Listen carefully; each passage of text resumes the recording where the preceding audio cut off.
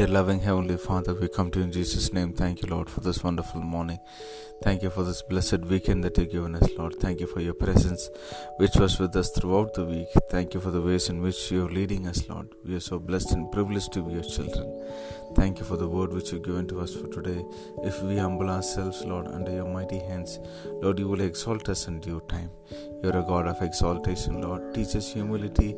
Help us to be humble. Help us to, Lord, be Lord, simple and humble and contrite in our spirit, Lord Jesus. Keep us from being abrasive or keep us, Lord, from exalting ourselves, Lord Jesus. Help us to submit ourselves to you in every way, Lord Jesus. Help us to please you in every way.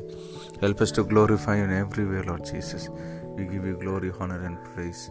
In Jesus' name we pray. Amen.